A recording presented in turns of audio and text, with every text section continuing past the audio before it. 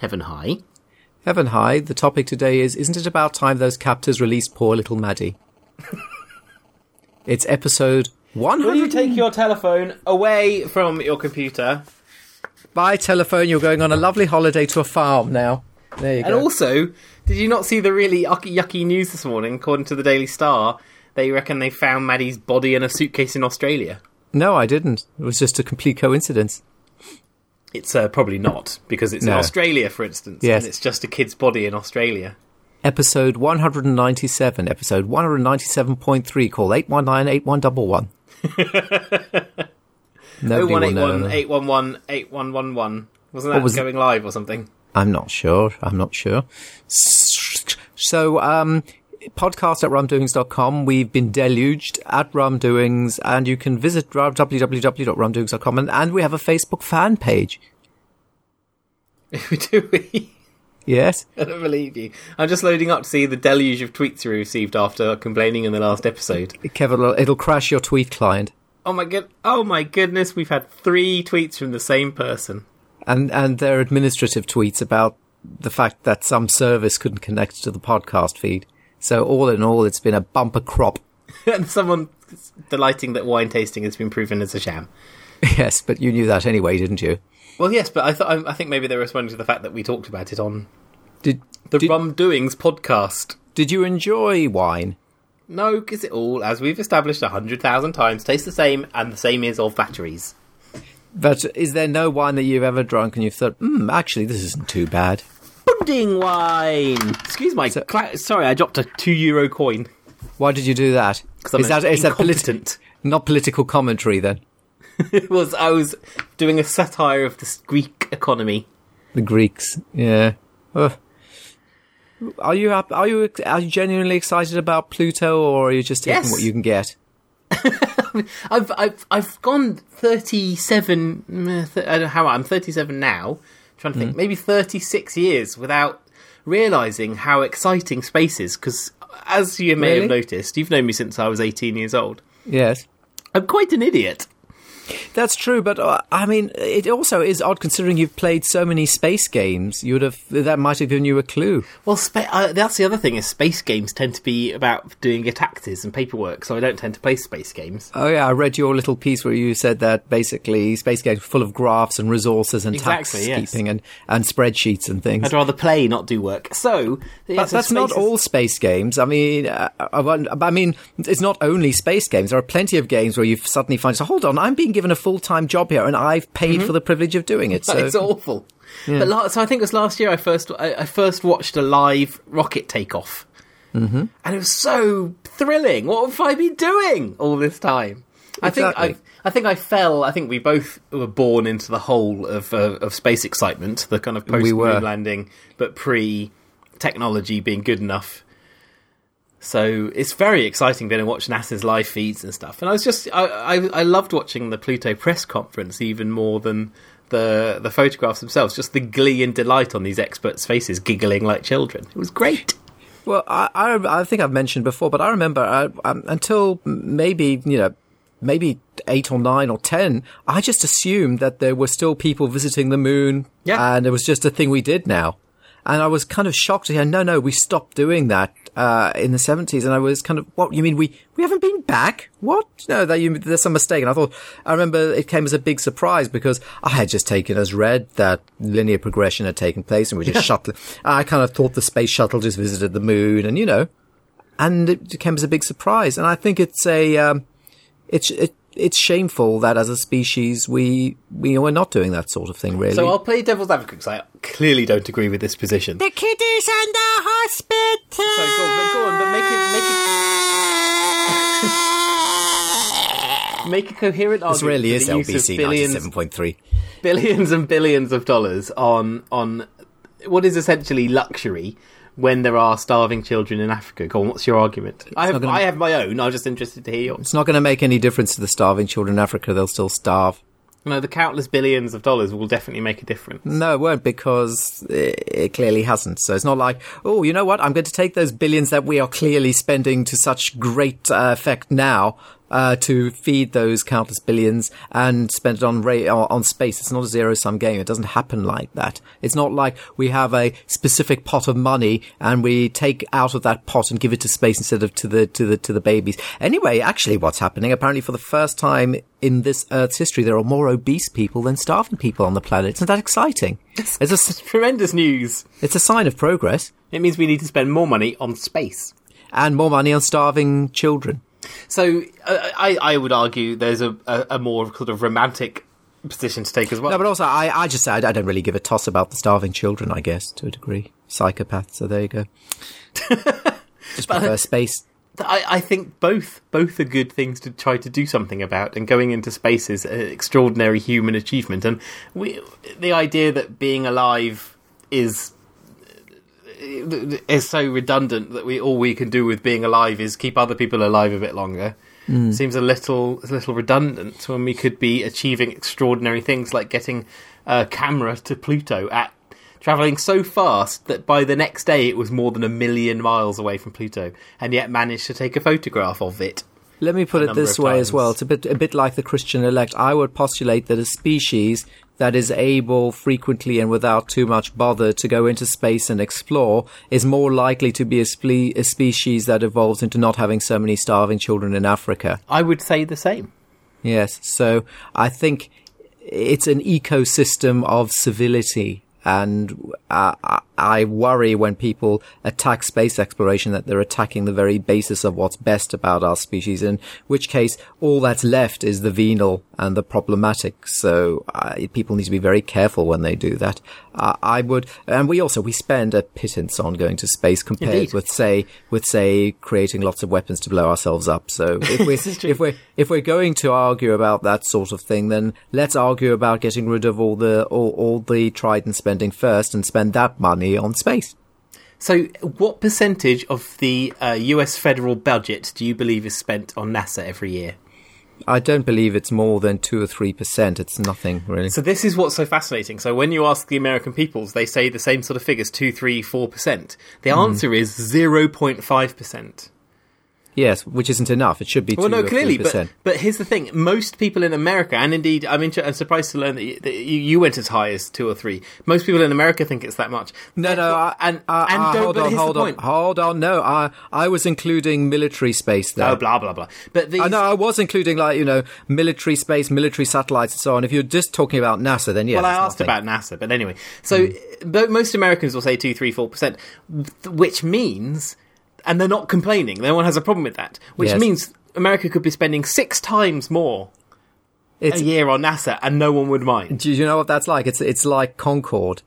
Yes. You heard the story where they had set the fares for Concorde, and then somebody had the idea of phoning, and basically the secretaries would always do the bookings for these very rich men who flew Concorde. So British Airways had an interesting idea. Rather than phone the secretaries, they said, well, they're doing a survey, and they spoke to the... what are you doing? I'm folding a piece of cardboard. I didn't think you'd hear that. Sorry. Well, stop it. It's hideous. I'm so sorry. Anyway, they spoke to them, and they actually spoke to the rich fat men themselves rather than their secretaries doing a survey. And they said, "Oh, by the way, how much does a ticket cost to fly on Concorde?" And the rich fat men massively overestimated the price of a ticket. So after that survey, that's what British Airways charged. Very clever. Yes. So. It sounds like you could do a similar thing with NASA. If that's what people think NASA is costing the country, that's what they should charge. So in the mid-60s, during the space race... Yeah, what was the highest it went to? 5%? 4.41% was the highest it got. That sounds about right.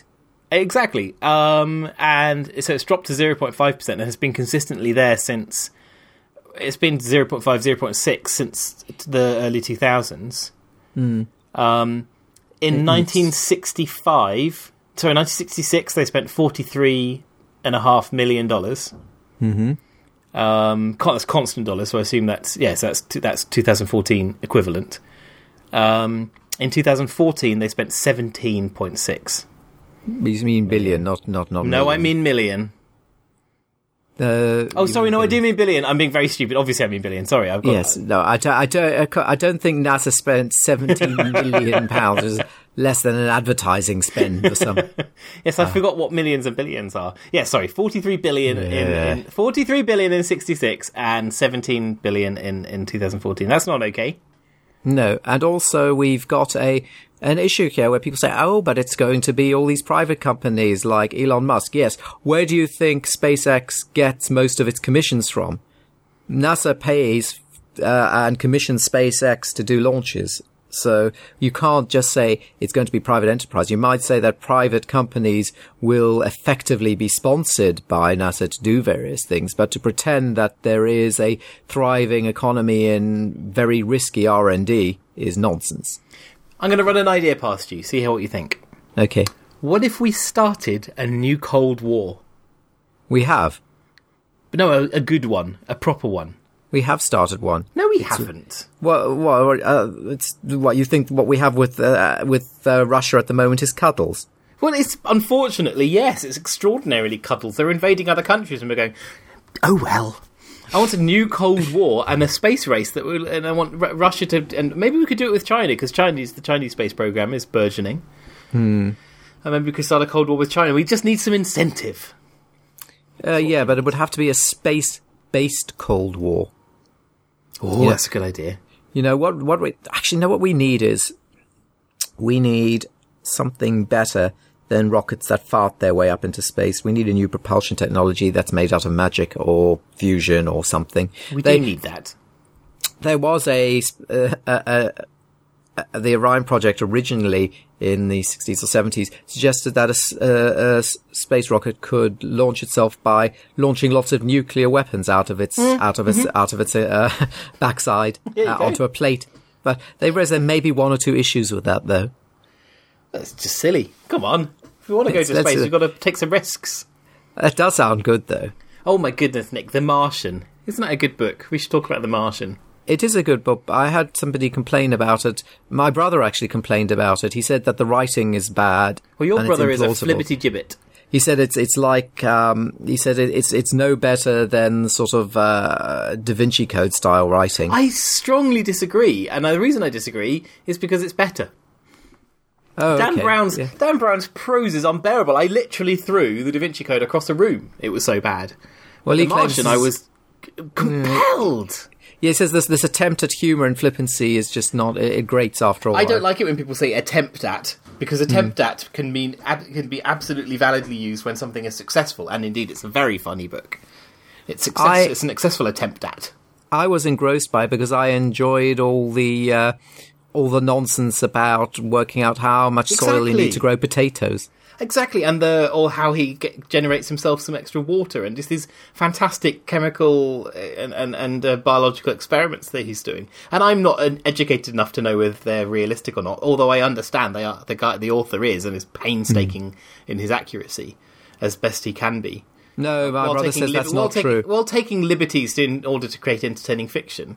He says that's not true. For example, he says that the atmosphere on Mars isn't sufficiently thick to have that sort of sandstorm that was described. But Mars has sandstorms all the time. But it wouldn't cause what was described there. I'm surprised to hear that, bearing in mind how violent the sandstorms on Mars are. I've read about are. Well, there you go. You see, you learn something every day. The problem is, here's the thing about your brother. Mm-hmm. He's a twit. Oh, okay. I don't know if he is aware, but lots of books that are set in space aren't necessarily 100% accurate, and they don't have to be because. But you just said that he's painstaking. Hold on. I understand that. I said I'm not educated enough to know whether it's accurate or not. But although I understand that he attempted to be painstaking, that's what I understand. I thought it was good. It was like an adventure game. It was. You can imagine an old-fashioned adventure game style. You know, we have to work out these various puzzles and so on. I thought there may be some snobbery about the book because it wasn't. There was no purple prose. There was no attempt at flourish. It was a very simply written book, but I really enjoyed it for that too. Especially I agree. 80% of the book is a man's diaries, and it's written in his voice. Now that's what I liked as well.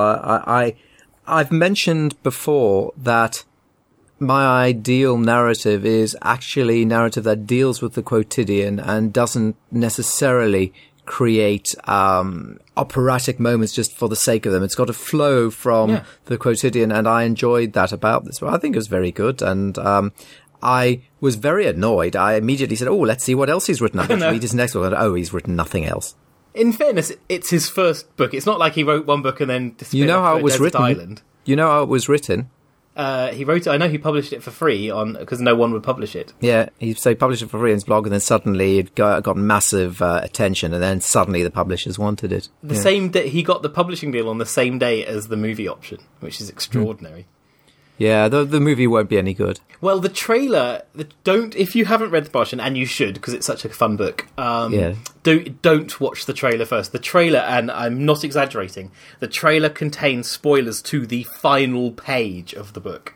Idiots. Which is phenomenal. Good work, everybody involved in that. But it does look entertaining. What's more promising, however, is a scene shot. There's a scene on YouTube, which is not in the book, set with the on the flight out, the flight to Mars, with the crew introducing themselves on a video diary. Oh no, I don't want human interest crap. That actually annoyed me. That's the only thing that annoyed me in the book was a little bit of these. We have to worry about the other crew and worry about their feelings. Oh, piss off! I just want to know more about the potatoes. I want to know more about the potatoes. But this is what you should watch the clip, because it was just pure entertainment. It was really well done, and it just gave you. It was nice and natural and fun. Ridley Scott is a risky director for the movie, but he's very risky. But who knows? Blade Runner was good. Yeah. Was it? Yes. I don't know. It was a bit slow. That's what I'm hoping for The Martian. I'm hoping it's because if the pacing in that scene is so slow, and I'm really hopeful he's brave enough to shoot the whole movie like that. Well, I hope so. That'd be very exciting, and it's Matt Damon as your man. Oh no, Victoria wasn't happy about that because she had assumed he was black. Had she? That's a really strange assumption. And she said she was very angry that he wasn't. No, he should have been black, so that was a mistake. Huh. I imagined him far, far more geeky. Actually, maybe Matt Damon will black up. Yeah, maybe he will. Do that. Yeah. Why did Victoria get to that he was black? I mean, there's no race description whatsoever. He could have been of any race, I think, but I'm not sure. He specifically, we know he wasn't German because he didn't speak German. No, he didn't speak. Well, no, or maybe he was a very cussed German. Well, no, I think the fact that there was a German on his crew was to make him distinct. Laura, having watched The Martian, I've been craving something similar. You haven't watched The Martian? No, having read The Martian, they've been craving something similar, and there's nothing similar, frustratingly. So I rewatched Defying Gravity, the painfully short-lived, wonderful series about a crew going off to Venus. Mm-hmm. And Laura and I watched that, all 13 episodes. And then, thankfully, the creator has provided a website with a detailed breakdown of everything that would have happened to all the characters had he got the 5 seasons he needed. Oh, that's good. That's unusual that somebody bothers with that, isn't it? Well, I think they always cling to the crazed hope that it'll get picked up again, or they'll get to make a movie or something like that, but he accepted defeat. Why did he accept defeat? I don't know, although interesting. So when the show ended, this person wrote this blog post about it, how he's going to get into. The guys gave him some information, but wasn't going to give him any more until he knew it was done, and would get back to him in 6 months. And then a year goes by before the update, and something happened 6 months ago that meant he didn't want to say anything. So obviously I imagine there were prospects and so forth. And I've also asked on Twitter for people to recommend books about people living in isolation, because again, that's something that was so compelling about The Martian, was that it was this one guy on his own on Mars, and he accurately described himself as the loneliest person in the universe. And I'm sure there are plenty of shipwreck novels and so on which will get close to that. I mean, Robinson Crusoe is obviously not alone. Friday. Yeah, but ignore Friday. I've never read Robinson Crusoe, so I bought a copy of it the other day, so I have that to read now. And you recommended Bram Stoker's Dracula. Well, it has a great sense of. The reason I recommended it is it actually starts as a diary and letters and so on. Audible has a free version of it with a whole huge cast of some famous people. Tim Curry is on there, and what's the Russian, the Alan Cumming, him from Goldeneye. No, I think it should be read. I don't think it'll work as an Audible. No, book, it's well, it does. I don't imagine it would work. It's terrible. It's so bad. No, I remember reading it as a kid, and I found it very, very chilling. You got the diaries of the guy in Count Dracula's castle, and I love the idea of being able to have read this book at the time when Count Dracula's castle didn't obviously sound like a stupid place to go stay. It must have been nice to approach the term without it being so loaded. And his diaries are not brilliant, but okay, and there's incredibly heavy-handed scenes. And then it comes back to the most pitifully written, screechy, whingy, wow, I don't know if I'm going to get married or not nonsense from this collection of the most awful cartoon women whinging about their fiancés, and one woman writing about how she got 3 proposals in one day. And it's this sub-Jane Austen crap. Oh, it's so bad. So clearly your childhood has rather... I think you're being unfair to Bram Stoker. I don't think I am. And then so I've reached the point where there's the 2 women, the wife of the guy who went to Castle Dracula, who's now gone missing, and another lady who seems to be sleepwalking a lot, and we don't know why. And then she comes back and she's got these wounds on her neck, and the lady thinks she must have done them by mistake. And it's just so clodding and awful. I think you're being unfair. I'm not being unfair. It's a terrible book. I think you're being very unfair. So I need that guy to write another book about a man stuck on a new planet. I want a man stuck on Jupiter next, please.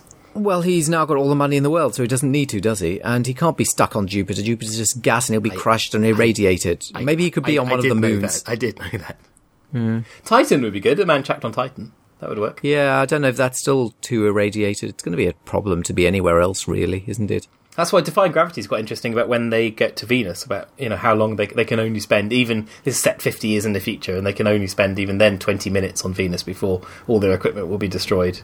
Well, hold on, they can't. I mean, even a camera that was set there with protection lasted for seconds before it was destroyed. Well, this is 50 years in the future, etc., etc. With magic, yes. Well, no, they're just advanced suits, and they've got these depressurized... It goes into lots of technical detail, made-up pretend technical detail about how they can justify surviving 20 minutes on Venus. You've said before that you would go into space. Yes, Laura is furious with me for saying that. Yes, because it's risky, It is a touch risky, yes. But you tell Laura it doesn't matter. You'll take Toby with you, so if you die, you'll both die. Yeah, it's much better. No, although I was thinking we should. I've decided that I'm going to force Toby to be interested in space, and that's such that he does become an astronaut, and I can vicariously go to space through him. That's a good idea. Yeah, you should do the same with Judy. They could go on a mission together. They could. Oh, that would be fun, wouldn't it? Yeah. Yeah. I don't know if there are going to be astronauts by the time they're grown up, though. It'll just be robots, if anything. Well, it was interesting how both The Martian and Defying Gravity, both fictions, tackle that subject about the importance of sending human beings on these missions. Yes, and of course it's psychologically and romantically important, but I don't know whether that will win the day. Well, we are sending robots. We're already doing that. It's not like a thing that's going to happen in the future. We've got robots. No, but I wonder whether... Yeah, but if civilization collapses as it looks likely to, then I don't think we'll be sending anything anyway. What year is that? Is that booked in for? It could happen any time now. It's overdue. Oh, really? Okay. Yeah. I was listening to the news last night about the Manchester... We are living on borrowed time with regard to resources, with regard to stability, everything. We are really... I'm surprised it's lasted this long. The Manchester Royal Infirmary was closed the A&E was closed yesterday after a couple of suspected cases of disease X. I can't remember. And listening to the way it was being reported on PM, the reporter was explaining to Eddie Mair that the hospital is very keen for everyone to know this, that there are lots of suspected cases of this, and it's absolutely fine. It's quite difficult to pass from human to human, but the medical staff tend to be most at risk, which is probably why they've closed the A&E as a precaution. But they make it clear there's no news. And I thought, this is the news broadcast you hear in the background at the beginning of every apocalypse film. Yes, especially, and it would be Eddie Mair's voice of calm. Yes. There's nothing, the officials insist there's nothing to worry about. Scenes of zombies walking up and down the street outside. Officials insist, yeah. Yeah, so that's why I figured, oh gosh, this is the end. Have you brought any weird magazines of late? No. That's what you mean for the podcast, for entertainment purposes. Well, just generally, I thought we were chatting quite nicely. I thought we were really, really boring last time, but I thought this one's quite good so far. No, but you bought those magazines, don't you remember? Before that weird one from Australia, which talked about the giant spiders, and then Nexus concluded magazine. that they didn't. I saw it in the same newsagent the other day and thought, well, I imagine there's lots of interesting material, but at this point, I'd just be giving these lunatics more money. Oh, that's a pity. I would have liked to have heard more about Nexus magazine. I've got a pile of a few hundred copies of PC Gamer right next to me. Oh, is that still going? It is still going, yeah, but I haven't bought it for a very long time. Actually, no, that's not true. I bought one a couple of months ago for the first time in years. I assume it's just a leaflet now. It's still... this is from 2002, it's 146 pages. I think it's around 120, 130 now. That does surprise me, I have to say. Who buys it? People like magazines. I like magazines. Who buys it? Well, subscribers. It's got lots of subscribers. There's many fewer people buy it. So when I started on Gamer, it was around 85,000, and it's now around 20, I believe. What happened with that magazine that was being launched that Laura wrote an article for? Science Uncovered. Science is fun, yes, with no website. I think it lasted 7 issues. 7 issues? I didn't think it would last that long. No, I really didn't think it would last that. I think maybe Future saved face by keeping it going a bit longer than they probably should have. That was very weird. What did you think by launching it? I didn't understand. Well, they poached. It was typical Future arrogance. They poached the editor of BBC Focus magazine. Is that what it's called? Focus. Yes. The BBC Science magazine, which is very popular and successful. And they poached the editor of that and thought, oh, he could just do it again over here. But what's really when Laura got hold of the magazine that her articles were in, she looked at it and said, "This just looks like it's a magazine for boys." That's sexist. But it was specifically boys. It had that look of a gaming magazine, deliberately targeting a young male audience. But why not? I mean, young male audiences should be interested in popular science, no? Well, they should, but you could probably give your magazine a broader look. It just felt trapped by Future's inability to. I imagine the reason would be is they use the same pool of designers and art team as they use for all their other magazines, so it just got genericized into the typical Future look. I have to say that Future's look does look very dated. It's like seeing somebody build some early 90s or late 80s architecture suddenly. It's got a style which hasn't really developed, and you compare it with some of the more cutting edge magazine designs that are in the world. It is odd how little they have allowed themselves to break from that particular design language. Well, I would argue that's maybe you're being a little rose-tinted, because right here I've got a copy of... that's no good, because that's a freebie. A copy of Your Sinclair. Mm-hmm. This is from January 1992. Got a little off the boil by this point. Mm-hmm. And it looks like someone made it using a pair of scissors and a photocopier. Yeah, I like that. Well, you may like it, but it looks absolutely awful. Picture of Stuart Campbell! But Amiga format, effectively every magazine now looks like a slightly shinier version of Amiga format. Sadly, even that, I think you would be distraught to see how dated it looks. I've got a copy of Zero magazine here. And that, it's better than Your Sinclair, but it's not good. And it's really hard to tell the adverts from the articles because both are so badly laid out. Not like modern day adverts which deliberately design themselves to look like articles or trade secret have been designed in-house by the publisher to look like their own magazine. Talking about the Future, did you see in the comment field of your blog that somebody posted what Center Parcs wants to be? Yes. Which is it's basically the Tropical Islands resort, which was built in a massive Zeppelin hangar. And it actually is full of swimming pools and palm trees and things like that, like you'd expect. And I wish that I could go and visit it, but it's full of Germans, so I won't. Sometimes I forget, Harry. I thought you liked Germany. I've been on holiday in Madeira and it was full of old Germans, and I couldn't cope. I think Germany needs to make all its place names sound more German, because Madeira, no, it's not German. No, but I think the Germans basically own Madeira these days. The hotel we were in was just full of old, so where is suspicious Germans. I'm very ignorant. Is that Spanish, Madeira? It's Portuguese. It's an island in the Atlantic. See, I don't know anything. I'm so bad at geography. This is why I would never go on Pointless. You don't even know what Madeira was. That's a bit sad. I know you should at least known as Portuguese and culture. I should have. I agree. I'm not proud to be ignorant of these subjects. Why don't you go to Madeira? I'm busy. It's very pretty. How do you spell it? Madeira cake. No, not cake. You can have the cake though. It's got an I in it. I didn't know where that I was going to go. I've been there several times. Went there for holiday, and it's a place where cruise ships stop as well. So if you go on a cruise, you can sometimes stop there for a day. It's a lovely island to stop at. Did you see any horses covered in flowers and ladies wearing giant hats? Obviously. Good. Yeah.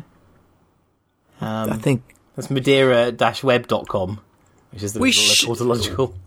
We shouldn't shirk the topic any longer. The orange bra wearing, coke sniffing, prostitute using lord. Didn't it just remind you of the good old days? Take you back to the finally 90s. A good old Tory scandal. Except he wasn't even Tory. He's Labour. Well, he's independent, but he used to be Labour. Yeah, but I was so sure he would be a Tory peer. I was shocked. He should have been a Tory peer. It did. It took me back to the mid-90s when it was like normal. Honestly, I can imagine for someone under 30, this is like, oh my goodness, this is shocking. For someone over 30, this is, oh yeah, I remember this. You see, what's really sad is that if drugs and using prostitutes were legal, then this wouldn't be a story. I mean, he did badmouth all his colleagues, but that would be the only part of it. So was it a sting? Have the Sun confessed that it was a sting? It was a sting because they got the prostitutes to ask him about specific colleagues and so on. So yes, obviously it was. But why didn't he go, hang on a second, why are they suddenly taking an interest in my political career?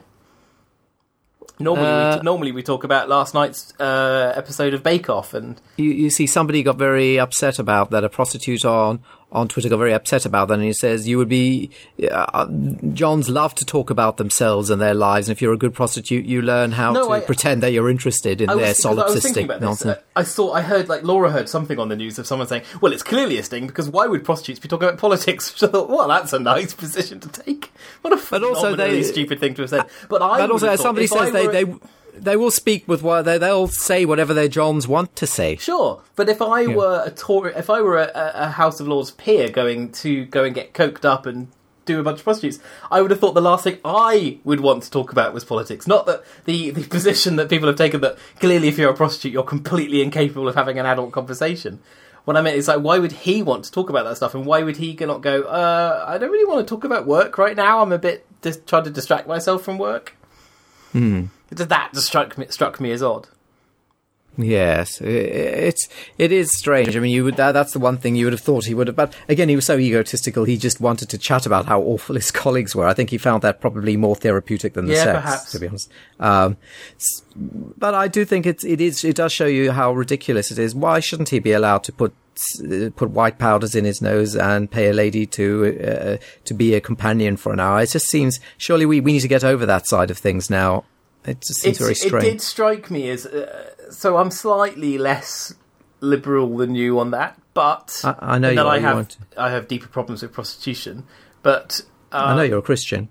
But I don't necessarily know if that's directly involved, but it's hard to tell. But but I did think to myself, why is this something so beyond? I mean, I understand the embarrassing photographs on the front page of the Sun, but compared to stealing money.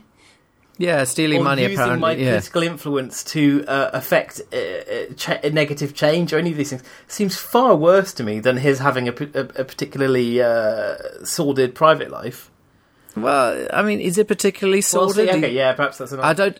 I don't even know what it doesn't. I think traditionally viewed as sordid. I mean, he seemed everybody was consensual, and actually, what was interesting was, I mean, he was actually speaking to these prostitutes and genuinely, was answering their questions, like when they said, asked about Blair and so on. He was actually, I found it quite interesting that he didn't just say, oh, shut up and get on with what you're doing. He was actually, what was weird is almost speaks better of him in this instance, and that he didn't just dismiss their questions as being beneath them. But I mean, the orange bra I thought looked quite good. But I thought the Sun played that very well. If you're gonna spin this story, so they come out with the Sun on Sunday comes out with a big story.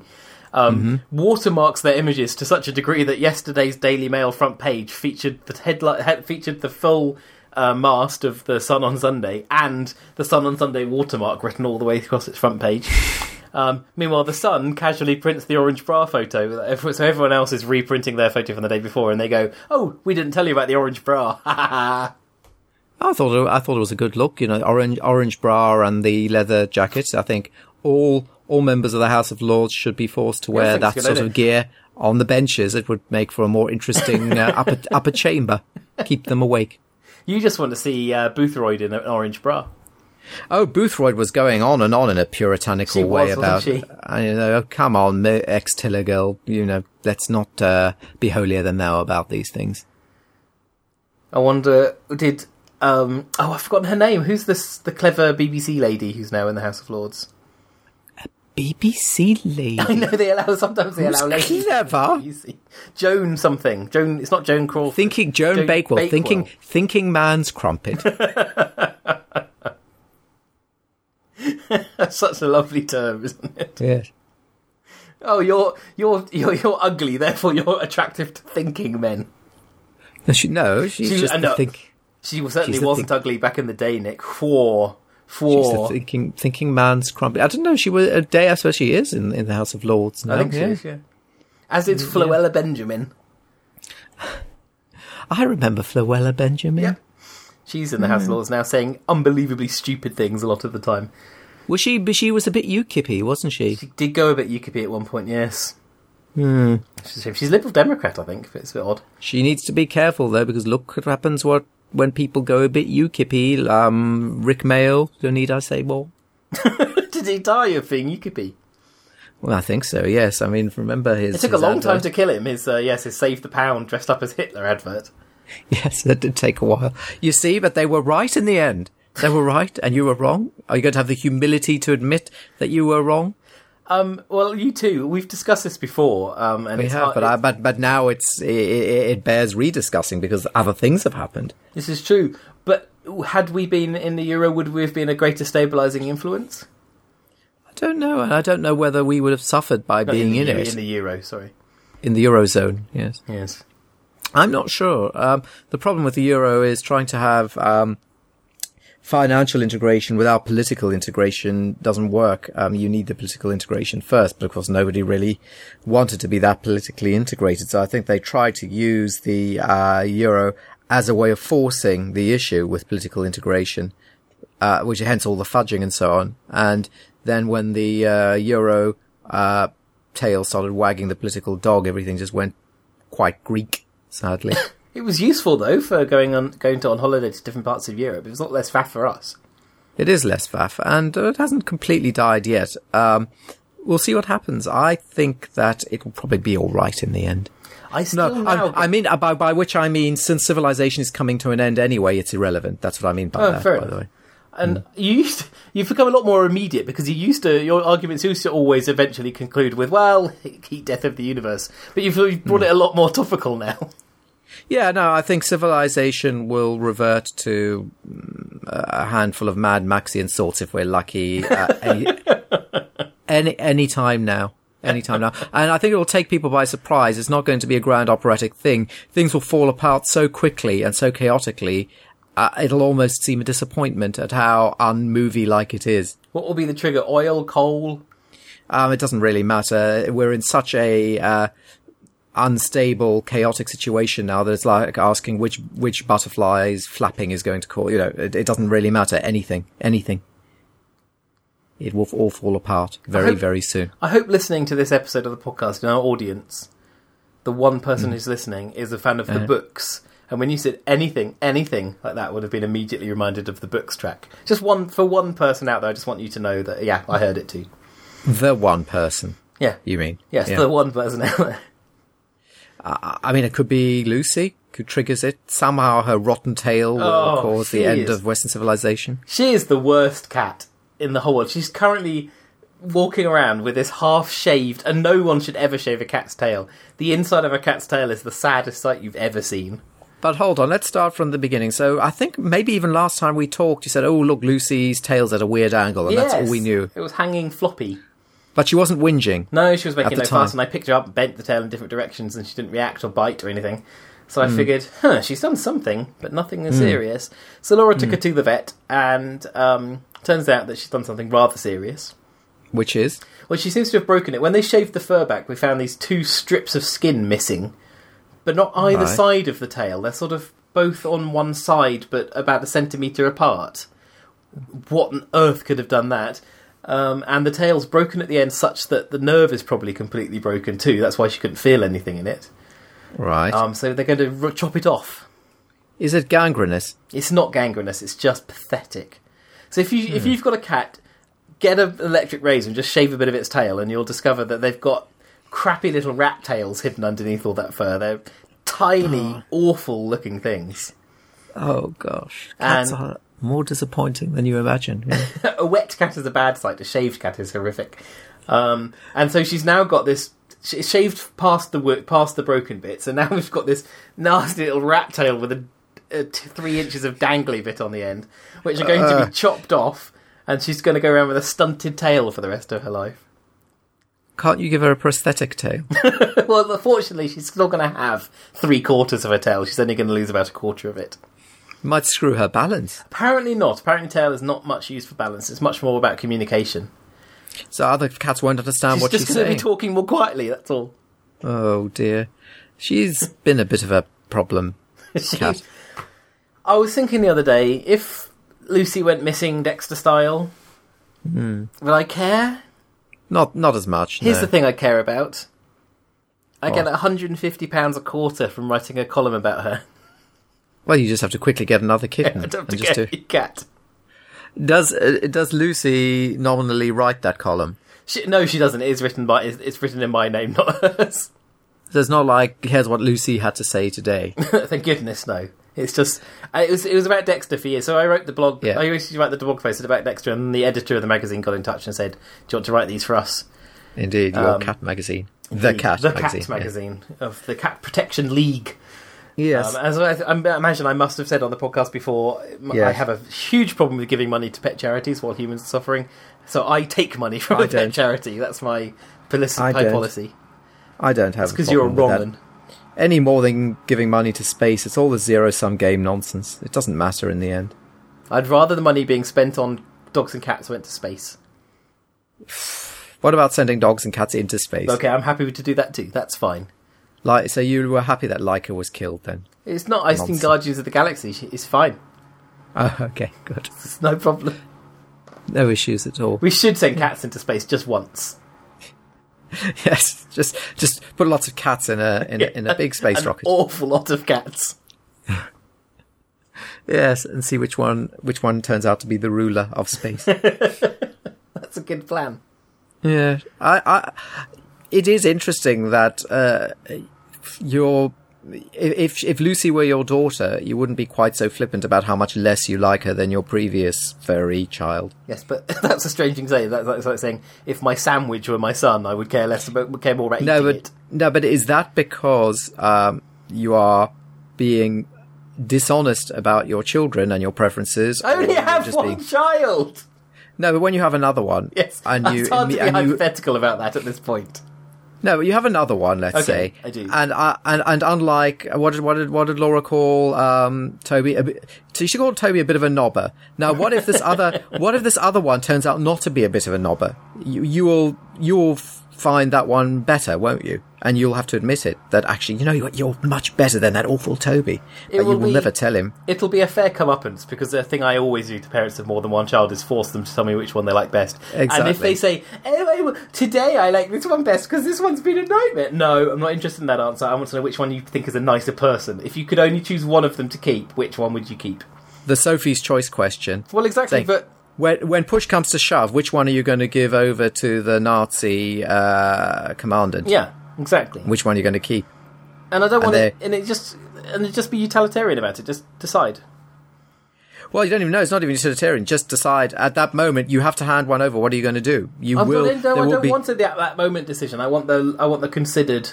No, I'm saying at that moment. If I had to say to you now, you have to hand over either Lucy or Toby to a Nazi commandant who's going to throw them in the air and shoot them. Right. I mean, you'll take some time to consider, but it'll probably end up being Lucy. Don't know. Can I pick Laura? I'm going to throw Laura in there. Yeah. Then you get it one, but then Lucy will be sad because Laura's really Lucy's owner. This is true. Oh, poor Lucy. I think the tough part with Lucy, I think I would have a lot more time for her if she had any time for me. So she comes in the house twice a day to eat, and that's shouts. Does she still shout? Yeah, she still meow. Especially as I talked before about her magical Toby's falling asleep detection. No, you haven't. So in the evening, no matter what time we put Toby to bed, and that time will vary, bearing in mind his nap schedule or whatever, and when he's tired. No matter what time it is, as you're just getting him to stop whinging and start sleeping, the cat flap goes. You can absolutely every time, and then this parade of screaming around the house. I still don't know what she's screaming about. I'm home! I'm home! Everybody! I'm home! Isn't it amazing that I'm home? And then what she'll do is she'll walk past her full bowl of food to find me and say, "Feed me! You've got to feed me!" And then I have to walk all the way into the conservatory and touch the food. Thanks for the food, Daddy! Well, what Finch does is that if you can see any part of the bottom of the bowl, yes, then she complains and demands that be dealt with. even if it's like a donut of food around it and it's perfectly but hold on, I can see some ceramic. That's it. I can't cope with this. Oh, do you know, that reminded me, the ceramic. Yes. The Dexter bowl you got Laura and me for our wedding present. Yes, you smashed that as well now. No, it was when Dexter went missing and was definitely not coming back, that bowl was the saddest thing of all, so Laura hid it somewhere. And so Laura's hidden one bit of ceramic, she smashed the other bit of ceramic we got from the wedding. If the third one goes, then that's it, your wedding's finished. So the marriage is over. Yeah. I'm going to put mine in a locked safe then. I've looked after mine. You have, yeah. I think it said Jesus and Games, didn't it? It does on the bottom, yes. And Laura's was Jesus and Science. That's right. And she smashed hers. You've still got yours. Mm-hmm. Dexter's is